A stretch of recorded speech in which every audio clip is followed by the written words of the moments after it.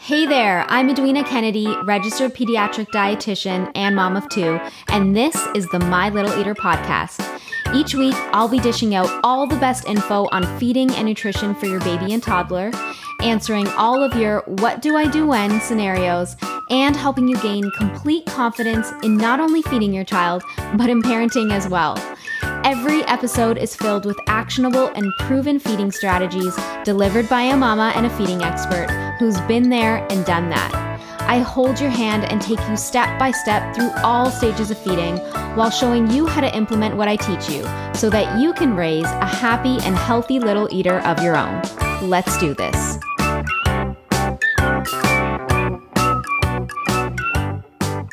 Welcome, everybody, to the My Little Eater podcast. Today, I have two very extra special guests. I've been saving them to the end of season 2, guys, because these two are really, really good. We have Dr. Shauna Alvarez and Dr. Jenna Elgin, who are both licensed psychologists, moms of 3 kids each, and co-founders of Helping Families Thrive, where they provide research-based online courses and resources to help your family thrive. They are rooted in evidence and balance, and the concrete tools that they share have been found to decrease challenging behaviors and improve parent-child relationships and decrease parental stress. So I am so happy to have them here. Welcome to the podcast, Dr. Shauna and Dr. Jenna. Thank you so much. So I will first say that I discovered you initially on Instagram, where I know many parents these days are discovering a lot of parenting experts, and they find a lot of information, good and bad, for how to do this and how to do that, and what the latest advice is on everything, when it comes to parenting and raising kids. And I loved your stance. I think the first post that I saw that stood out to me was your timeout post. And it was called let's take a timeout from bashing timeouts. And I loved how you explained, the difference between the evidence that's out there and how we interpret it. And, how timeouts, for example, that one example was how that's being used without fully understanding how to do it. And, that there's a lot of misinformation out there. And it happens in both. I know in your world, it happens in the nutrition world, but that is how I first discovered you. And I loved seeing, how you really clarified and simplified things for parents and just told the truth. And then I also started seeing a lot of information around parenting styles, all the different types that are out there. And where do you want to fit in? And this is something that I really want to get in with you today and really deep dive and discuss. But before I do, I'm wondering if you can just let us know how each of you kind of got started in, the world of psychology and parenting advice, and, even just starting this whole mission of, helping families thrive and starting your online course and the whole work. So if you could just let us know a bit about your background, that'd be great. Fantastic. Yes. So Shauna and I met in graduate school, actually, at the University of Washington in Seattle back in 2008. And we became good friends, and we worked together on a lot of our stuff throughout graduate school. And then after we finished graduate school, we worked together in different capacities. So we studied psychology. And so we're child psychologists. And Shauna is actually a speech language pathologist as well. So even before she went to graduate school to be a psychologist, had tons of experience working with young kids with communication difficulties. And one of the projects that we did together after we graduated was a lot of parent training courses, evidence-based parent training courses, one in particular called The Incredible Years. And we did that on and off together. And then I actually took some time off of practicing after I had my second child, and then decided to leave the workforce altogether when I had my third baby in the middle of COVID, and decided to start Helping Families Thrive as an outlet, as I was home with 3 young kids, but also because I was turning to social media a lot for parenting information, right? I'm an expert in some things, but I'm not necessarily in feeding, right? And so I would go for feeding stuff or different areas and realize that there's so much good information out there. And there's some stuff that wasn't evidence-based or was misleading. And so I felt that Shauna and I could contribute to that world, providing evidence-based information, specifically around mental health, challenging behaviors, and different parenting tools that families can use. Yeah. While Jenna was, doing this, we were staying in contact, throughout the whole time. And we started our parenting journeys around the same time as well. And, when I was still in practice and supervising doctoral psychology students at the UW, I was seeing more and more parents that were just coming in with a lot of information already and kind of seemed to be paralyzed by the amount of information and also the contradictions of the different types of information they were getting. And it was kind of a new trend that I was seeing. And I really started to understand that more and where that was coming from when Jenna started sending me, I wasn't as involved in social media, and she started sending me kind of these snippets of what's out there. And again, some of it's really consistent with evidence and very consistent with what we learned as research scientists and what we do in practice. And then some of it is really not.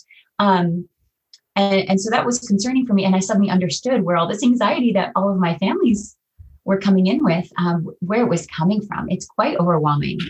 And we have no issue with lots of opinions and lots of paths about parenting, right? It's so cultural, it's so personal.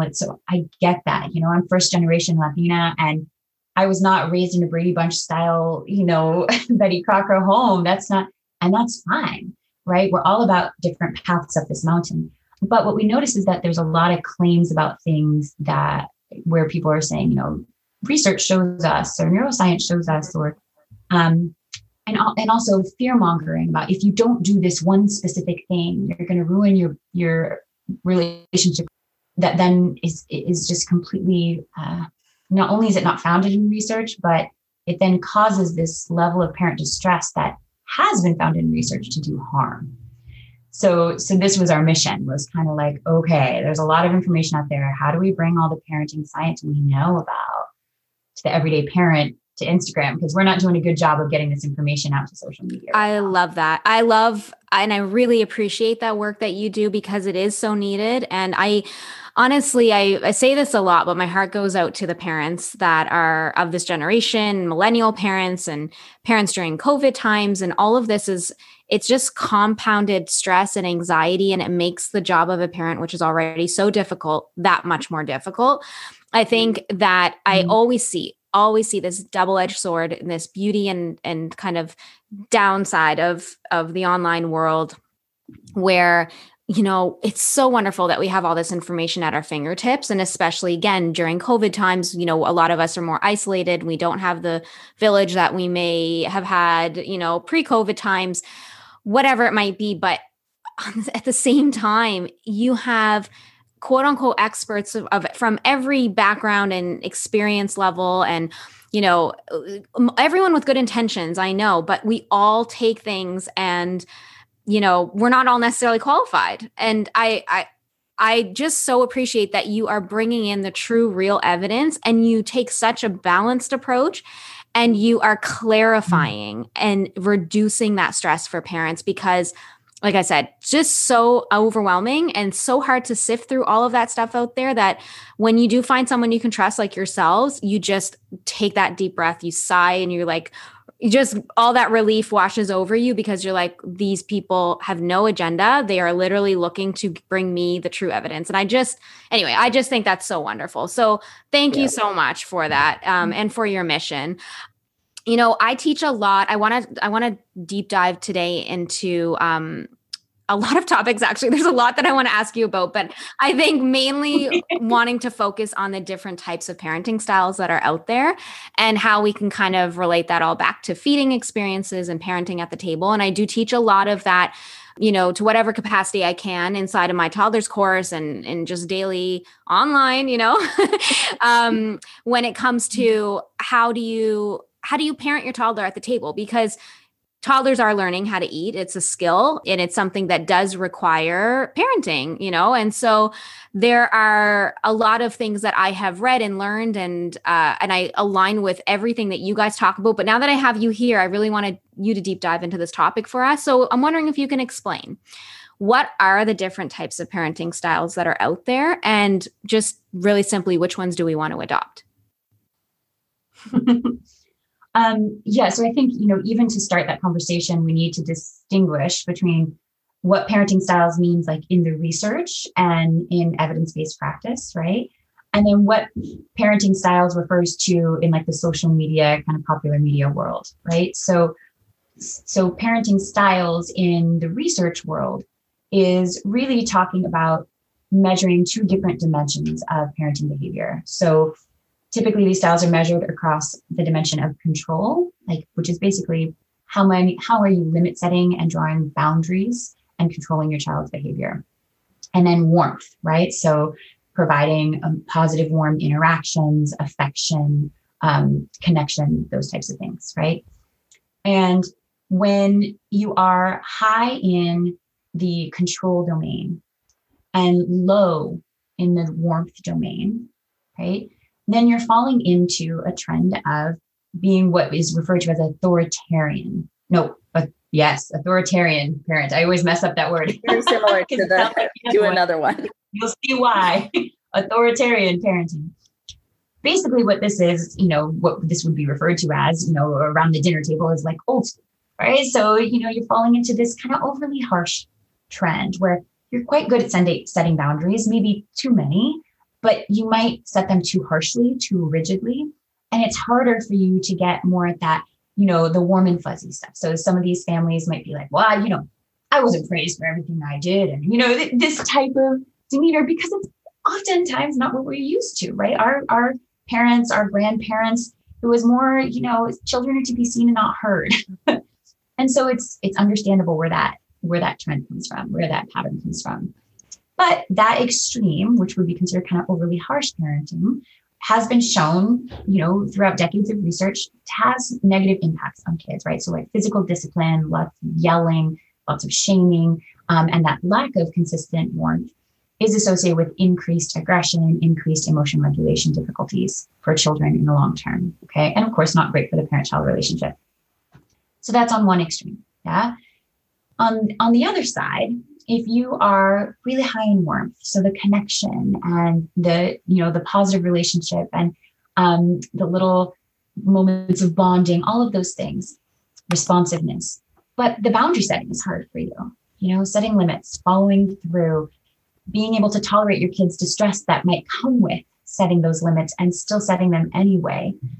This would be, high in warmth, lower in control and boundaries. And this in the research is referred to as permissive parenting. Okay. And these are kind of the two extremes of the four styles, I think. There's one more that is discussed as being both low in warmth and low in control, and that's neglectful parenting. And oftentimes that's associated with parental mental health challenges or environmental challenges that really make those things difficult to provide, right? But the overly harsh authoritarian parenting and the kind of overly permissive parenting style are the two extremes. We've done a really good job of spreading the research, like spreading the word on, hey guys, I know this was the old school style of parenting. There's some great things to be learned from it, but it was too much. Hey, there's long-term damage that can happen here. We need to find a better way. We haven't done as good of a job of describing what happens with permissive parenting. And being warm is necessary, but it is not sufficient. It is not it, right? You can't warm your way out of every challenging situation with your kid. And by trying to do so and falling into permissive parenting, we create, the research has found, kiddos that are actually, they struggle more with emotion regulation because they don't have that practice, because we don't allow them to build a tolerance to low levels of stress in the presence of a good relationship, right? They tend to be kids that are more they expect good outcomes. So the sense of entitlement, right? For example, in academic settings, when they get to college and they're like, I didn't do the work and I still don't get an A, what? Yeah. So those types of outcomes are found with permissive parenting. So what do we do? Like, okay, here's this old school extreme. And then now, to be honest, what I see more in practice is swinging more to this other extreme. Understandably so, because, lots of parents are wandering around going, hey, I got spanked and I was given 2-hour timeouts when I was younger. I'm not going to do that. Let me go over here. Oh, shoot, that's not quite it either. Well, here's what the balance has been shown to be effective in the research. The balance is having high warmth and high control, right? Warmth and boundaries, a combination of those two. And that is termed as authoritative parenting. Every single talk, I struggle between the difference between authoritarian and authoritative. Authoritative is the balance. It's warmth and boundaries, okay? And there's just decades of research about this having the most positive outcomes. You have lots of warmth in your parent-child relationship that is prioritized, and you can do the work, including tolerating your own distress and your kids' distress, that you need to do to set those boundaries around your child's behaviors. How to do that? There's lots of evidence-based programs. Well, actually not lots. Let me revise that statement. There's some evidence-based programs that have been shown to provide the tools that are needed, right, to have that balance of warmth and boundaries. There's the 4 top ones, meaning they have the highest level of research behind them, are the Incredible Years, parent-child interaction therapy, something called parent management training, and what am I missing? Triple P. There's also a great one that's up and coming called Tuning Into Kids, which is great too. So that's a lot of like, what are the specific tools that you need to get that balance? When we talk about these styles, this authoritative, authoritarian, permissive, that's what the research talks about for parenting styles. What we see on Instagram or on social media is like, positive parenting, compassionate parenting, attachment parenting, right? And there's nothing wrong with any of those things. Some of those things are people's individual paths up the mountain, right? So we look at authoritative parenting as the mountain. Like, get it? Yeah. This is like the compass to get you up the mountain of parenthood, right? It's like, okay, a balance of warmth and boundaries. Okay. Now, the path you take up the mountain, there's so many different paths you could take up that mountain, depending on your culture, your background, your personality, right? But there are some truths here about, some basic pillars that we need. Now, compassionate parenting, attachment parenting, that path, if it combines warmth and boundaries, that might be a great path for some parents, but not for all. And that's okay. It's not going to break your relationship with your kid if that path is not for you, right? Your friend might be taking this path and you're on this path, and you both might be, balancing warmth and boundaries in a really acceptable way. That is my long soapbox. Yeah, no, that's very helpful. And I know it's a whole podcast on its own, because you're right. There are so many different styles and labels and terms and programs and things out there, that seem all like the quote unquote latest thing. And we all want to be up to date and we all want to do what's best. And so sometimes we'll grab onto one parenting style or way of teaching or one philosophy or theory. And then, like you said, we sort of take it to an extreme because we think that's good. That's the new thing. That's the best thing. And I want to do what's best. And then we don't really put it in that context of the balance that you're talking about, the warmth and the boundaries. The two can coexist, and it doesn't have to be one extreme where we get, again, that permissive parenting where everything is okay, where there are no no's ever said to our child. And they can have, I'm just thinking in the context of food, I see it a lot where it's like, the all day snacking, the all day grazing. If they don't, if they want to have something, maybe it's like, no, we're not going to have that now. But then it's a quick, fine. Okay, fine. You can have it, once there's a little pouting happening. And so it's trying to figure out, how do we maintain that connection and all the good stuff that they're talking about in the latest research and everything in this, decade of things of research that we know.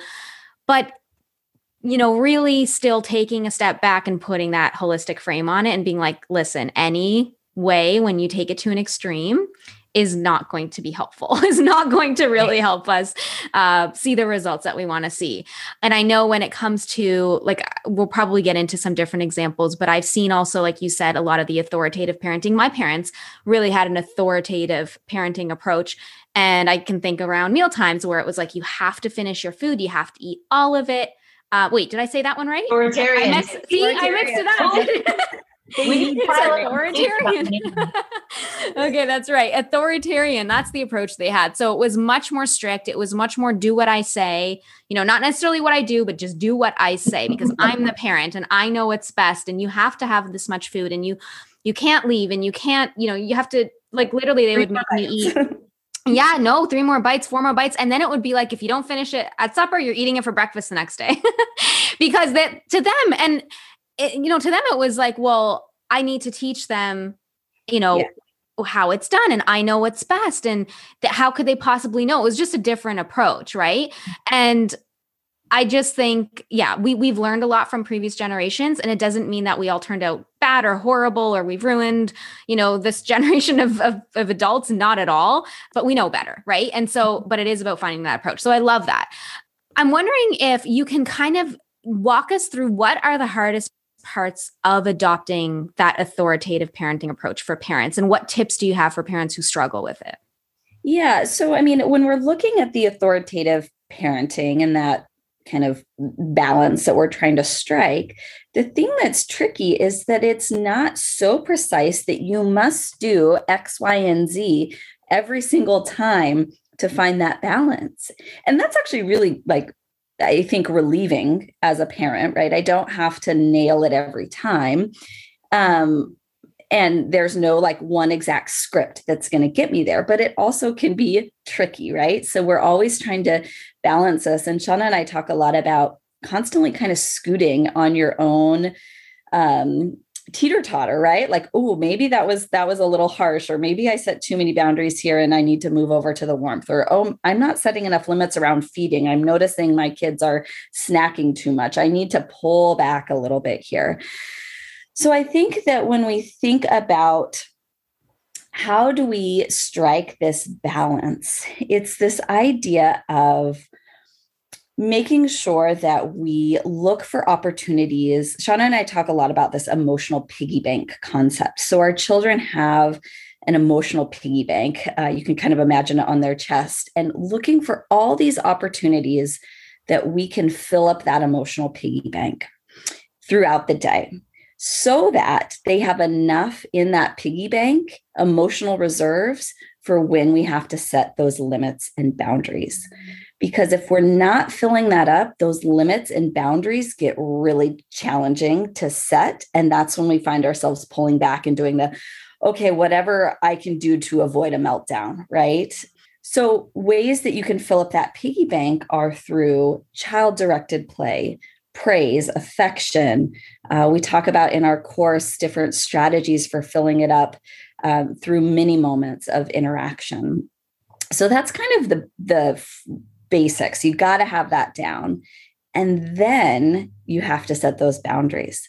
So in whatever situation you're at, thinking about safety or feeding, setting those boundaries, and then having warmth with your child in that, but being firm and following through. So when we think about feeding, like you mentioned, permissive feeding might be letting your child eat anywhere in the house and snack whenever they want, right? Because they got to listen to their bodies. If they're hungry, I got to let them eat, right? Right. Which sounds great in theory, but like you mentioned, we're still teaching our kids still need our guidance. So how can we teach them to listen to their body and do it in a way that's developmentally appropriate? So permissive parenting might also be a short order cook, where you're making food for your child for every meal, because you don't want, the tantrums are too much at the meal times, or you're so worried about what they're going to eat, they're not going to get enough food. Authoritarian is what most of us screw up with, which is the one more bite, you must finish it, eat all your vegetables before you have dessert, all of those type of things where the parent is in control and the child's not learning to listen to their body at all. And authoritative is that division of responsibility. So the hardest part in this is letting go. We just did this post on it. One of the biggest things you can do to prevent power struggles is letting go of the things that aren't in your job description.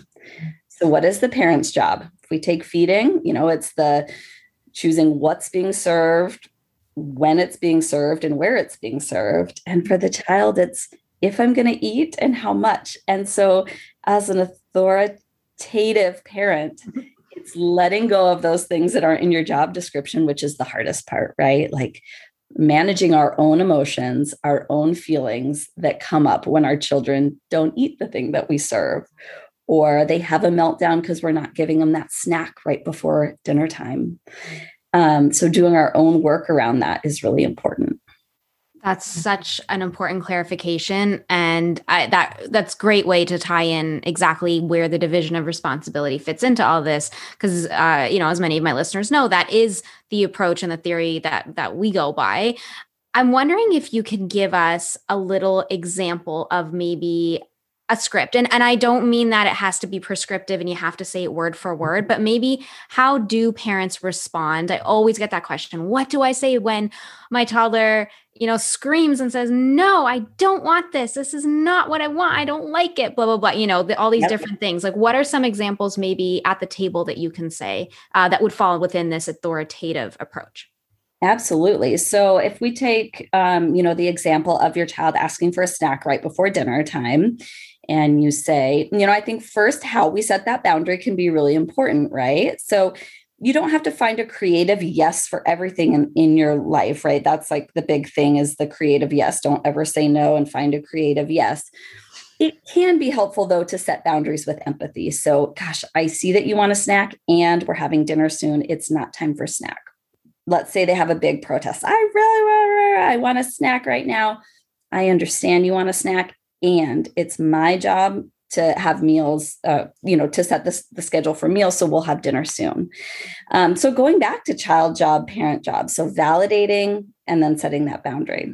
Now, let's say it happens at a mealtime. I don't want this.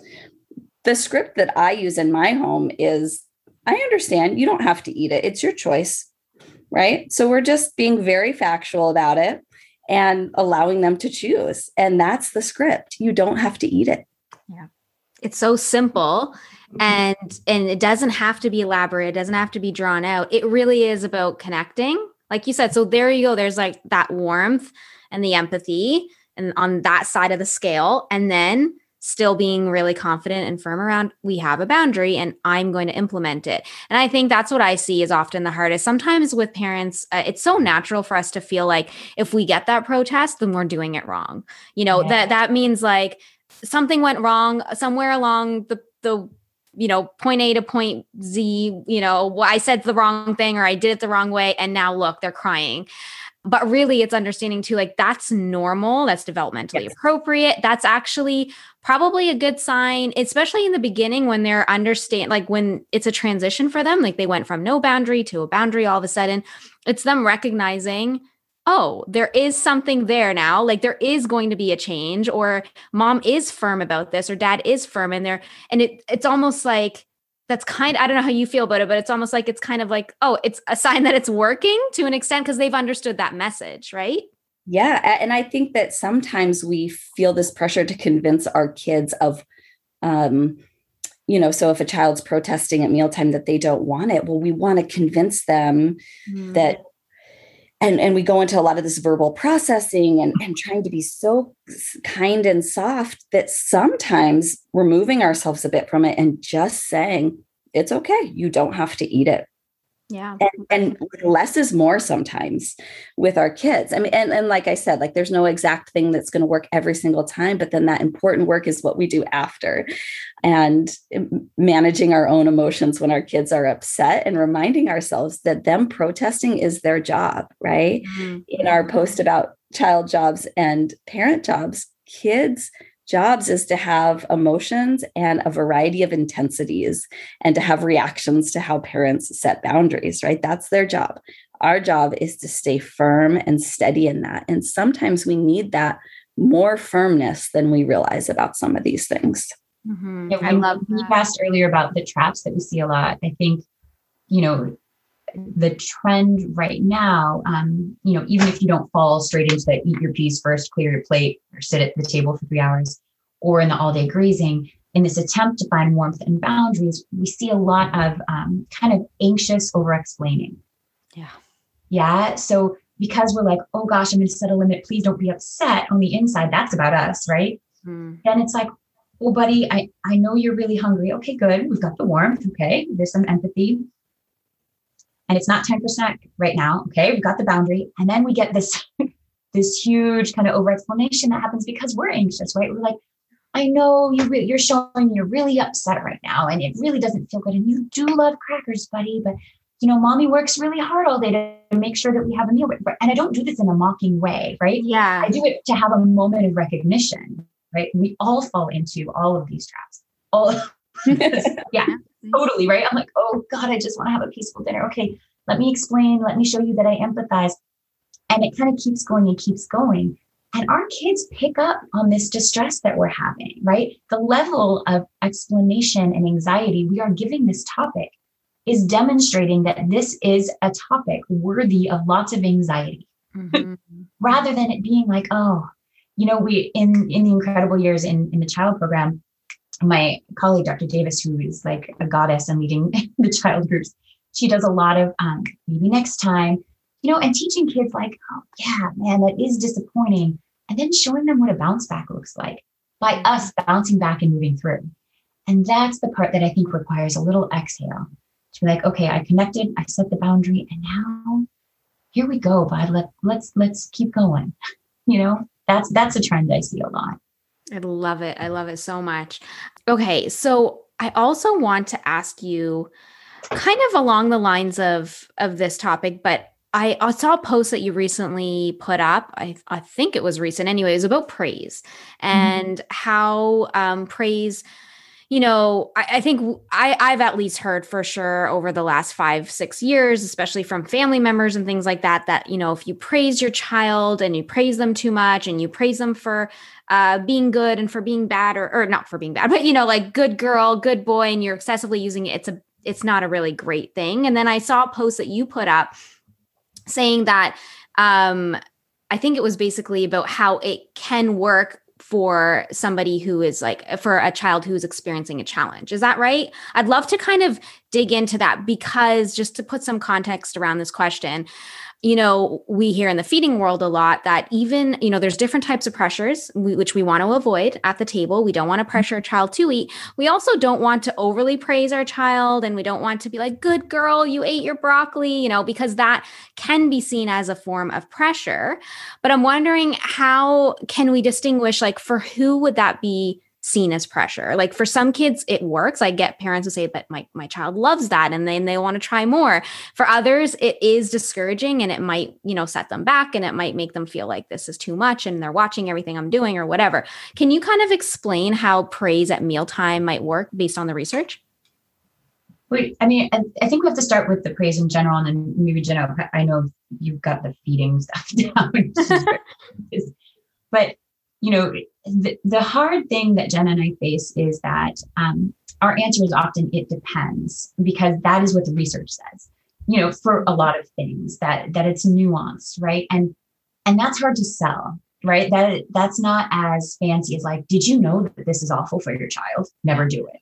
That's a lot easier, right? So that's true with praise. That's true with so many things. So praise can be effective, very effective and healthy for children and families when it's done in a certain way. And it can be ineffective. It can reduce motivation, internal motivation to do things yourself just because you want to do well when done ineffectively, right? So notice that statement didn't say praise is good, ignore the haters. And it also didn't say praise is bad, right? So praise is effective when it is sincere. And part of sincere means that it's authentic and that it's based on something that's actually kind of a challenge for your kid, right? So you're going to try to use your praise, not be a praise machine, right? Where you're praising every single thing. It's effective when it's specific, when it's labeled, right? So rather than being like, good job, bud, you're awesome, right? Which is not harmful for your child. It's just not as effective in getting them to tie that to the behavior. The praise is more effective when it's labeled, when it's good job picking up your room. Thank you so much for being helpful, right? Oh, your bottom is on the seat at the table. Thank you for sitting still at the table, right? Those types of ideas, it's specific. Okay. It has to be pure. It's not sarcastic. We go through in our course all this list of everything that research has found. There's been big studies about this. There's ways to use praise that increase internal motivation and increase positive relationships between parents and children. I think the issue at the dinner table that Jenna can pick up on is that, for a lot of families that I see in practice that are struggling at dinner time, the topic of conversation has become only eating. Dinner time is like this rapid fire chain of commands and stress and food related conversation. Yeah. Right. And so a lot of the intervention revolves around actually stepping back and commanding less and picking your battles, right? And picking maybe two behaviors that you're going to focus on. Jenna, do you want to comment on praise and feeding? Sure. Yeah. I think one So if you are having some challenges at meal times, using that framework of what is effective praise, there is not going to be any harm in focusing on behaviors we want to see more of in terms of the basics of mealtime behaviors. So keeping your bottom in the seat, right? So a lot of times what's happening at meal times is, we're trying to do this division of responsibilities. We're serving a variety of foods, maybe one safe food and some less desirable foods. And, kids have attention spans that are about this big. And so we see kids getting up and down and all the different things. So using attention to increase the likelihood, using praise and in your positive attention to increase the likelihood of your kiddo staying in their seat and having polite behaviors and being friendly, maybe some of these things, all of those are going to increase the likelihood of your child trying new foods, right? The more they're sitting at the table, the more their bottom is in their seat. Maybe selectively ignoring some of the wiggly behaviors or the, kind of the frustrating behaviors that might be getting a lot of attention right now. Those are all going to be really helpful at getting more of what you want, both in the behaviors, but also in feeding, right? The more positive this emotions your child is having, the more likely they're going to be to, touch that broccoli or to do some of these things that we want to see more of, even though we're not focusing on it at all, right? So now if we want to think about praise for feeding specific behaviors, I think what you were getting at is it can kind of depend, right? I know that it is kind of the thing right now to like zero pressure, no praise at all with feeding, related to like eating certain foods. I don't know the deep dive into the research exactly on what effective praise looks like at meal times. I do know when I was working at Seattle Children's in the Autism Center, there was a feeding clinic there. They had a program called Adventure Bites. And one of the strategies was praise for being adventurous. Mm-hmm. So in that, it's not so much that I'm praising you because you chose carrots over the chocolate on your plate. Like that's not what we're talking about, right? Because that is going to feel very pressured for a child. But what it might be is that we're kind of acknowledging, hey, you're feeling some anxiety and you're being brave by touching this thing that makes you feel anxiety. It could be the chocolate, it could be the broccoli. And acknowledging for our kids that process can be really effective. And we know that from anxiety work in other fields unrelated to feeding, that praising kids for being brave when they feel anxious is one of the core strategies for anxiety work. And so I think it's really consistent there, right? Because a lot of feeding difficulties do, anxiety is one of the emotions that is probably related to it. Yeah. So that's my nuance, not really specific. If you're going to use praise, I would praise, adventurous behaviors, but I would keep pressure super, super low. So you're not like scolding them for not being adventurous. It just might be, oh, you grabbed your broccoli. You're being adventurous today. Awesome. Yeah. You know what? That falls exactly in line with what I believe and what I teach too. You're right. Like even in the feeding world, I mean, you will have different experts say different things about this. The way I see it is when I boil it down to exactly what you said, like where do we see that praise is effective? If your child is let's say, an anxious child has a true difficulty around, touching a food, seeing a food, smelling a food. It's hard. It's uncomfortable maybe for them. They have this perceived danger around it. They have this neophobia around it, whatever it is. And, it's a safe thing for them to eat it. And you want to help advance them to get to a point where they can be comfortable at mealtimes, where they can, learn to take a bite without thinking something horrible is going to happen or whatever it is. Praise in that situation makes total sense. I mean, to me, it really is encouraging. And to the children that I've seen that I've counseled too, it has provided that encouraging base that they need to feel empowered, to feel like it's okay, to feel like I can do this. Mm-hmm. On the other hand, like you said, we sometimes use, and like you were saying, Shauna, the focus is really all about the food at meal times. And that's where we see praise can be just unhelpful, at least again, from my experience, when it's, especially too, when it's around like how much your child is eating. So again, if we go back to the roles of parents and the roles of the child, if we're praising our child for for doing something that really we want in terms of like influencing their role in feeding, like how much they're eating and what they're eating and if they're eating, so good job for eating your broccoli. You did so good. Oh, I'm so proud of you. You're such a good girl, et cetera, et cetera. But like you said, if it was chocolate, it's either, at best it's nothing. Yeah. And sometimes it could be, oh no, don't have that, that's enough for you or whatever it is. So it's really around like, I think children sensing where and why is this praise coming? Yes. Is it to help, give me the confidence that I need, or is it to change my behavior? Is it to for an agenda of me getting me to eat more or eating differently than how I typically would, assuming that is like a healthy, okay thing, right? So I think like you said, this is a perfect example. Even just going back to this like whole mission of yours is like you see certain things that work in the research or some strategy or whatever, and then we take it out of context, and then all of a sudden we're like, praise is bad, or whatever. Like we just kind of, dilute it down to this one phrase and this one framework in our minds without realizing that it's much more fluid and it's much more, there's a lot of variance to this and it's harder to do. Like it's not as easy as just saying never, ever do it. Right. Yep. Yeah. Right. And I think, when we talk about this balance of warmth and boundaries, like Jenna alluded to earlier, we always imagine this seesaw, right? With warmth and boundaries on either side. And, overly harsh means you're sinking too much into the boundaries without the warmth, and permissive is like, oh, oops, I'm remembering warmth, but those boundaries, I'm really not being consistent. And what we're talking about learning to do is to stand in the middle of that and to balance the two. And what we see a lot is, that parents will kind of swing from one side to the other, right? Because like, I'm going to be positive. I'm going to be empathetic. I'm going to be respectful. I'm going to be child-led. I'm going to do it. And then you explode because you're trying to be so purely positive all the time that you blow up, and then you swing to this other side.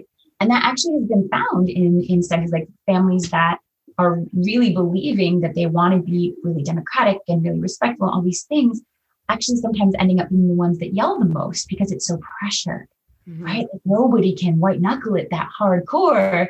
And what we want to try to replace that with an encourage that's not so fancy and flashy is, hey, instead of swinging wildly from side to side, what if we stood in the middle of this to find some balance, and then we scooched? What if we replaced swinging with scooching and forgiving ourselves and being like, hey, I scooched a little too far this way. Let me repair that and scooch back over here, right? And just kind of meet in the middle and find that balance there and exhale and know, hey, I've got research to back this up. I also have research to back up the fact that I don't have to follow this exact script all the time.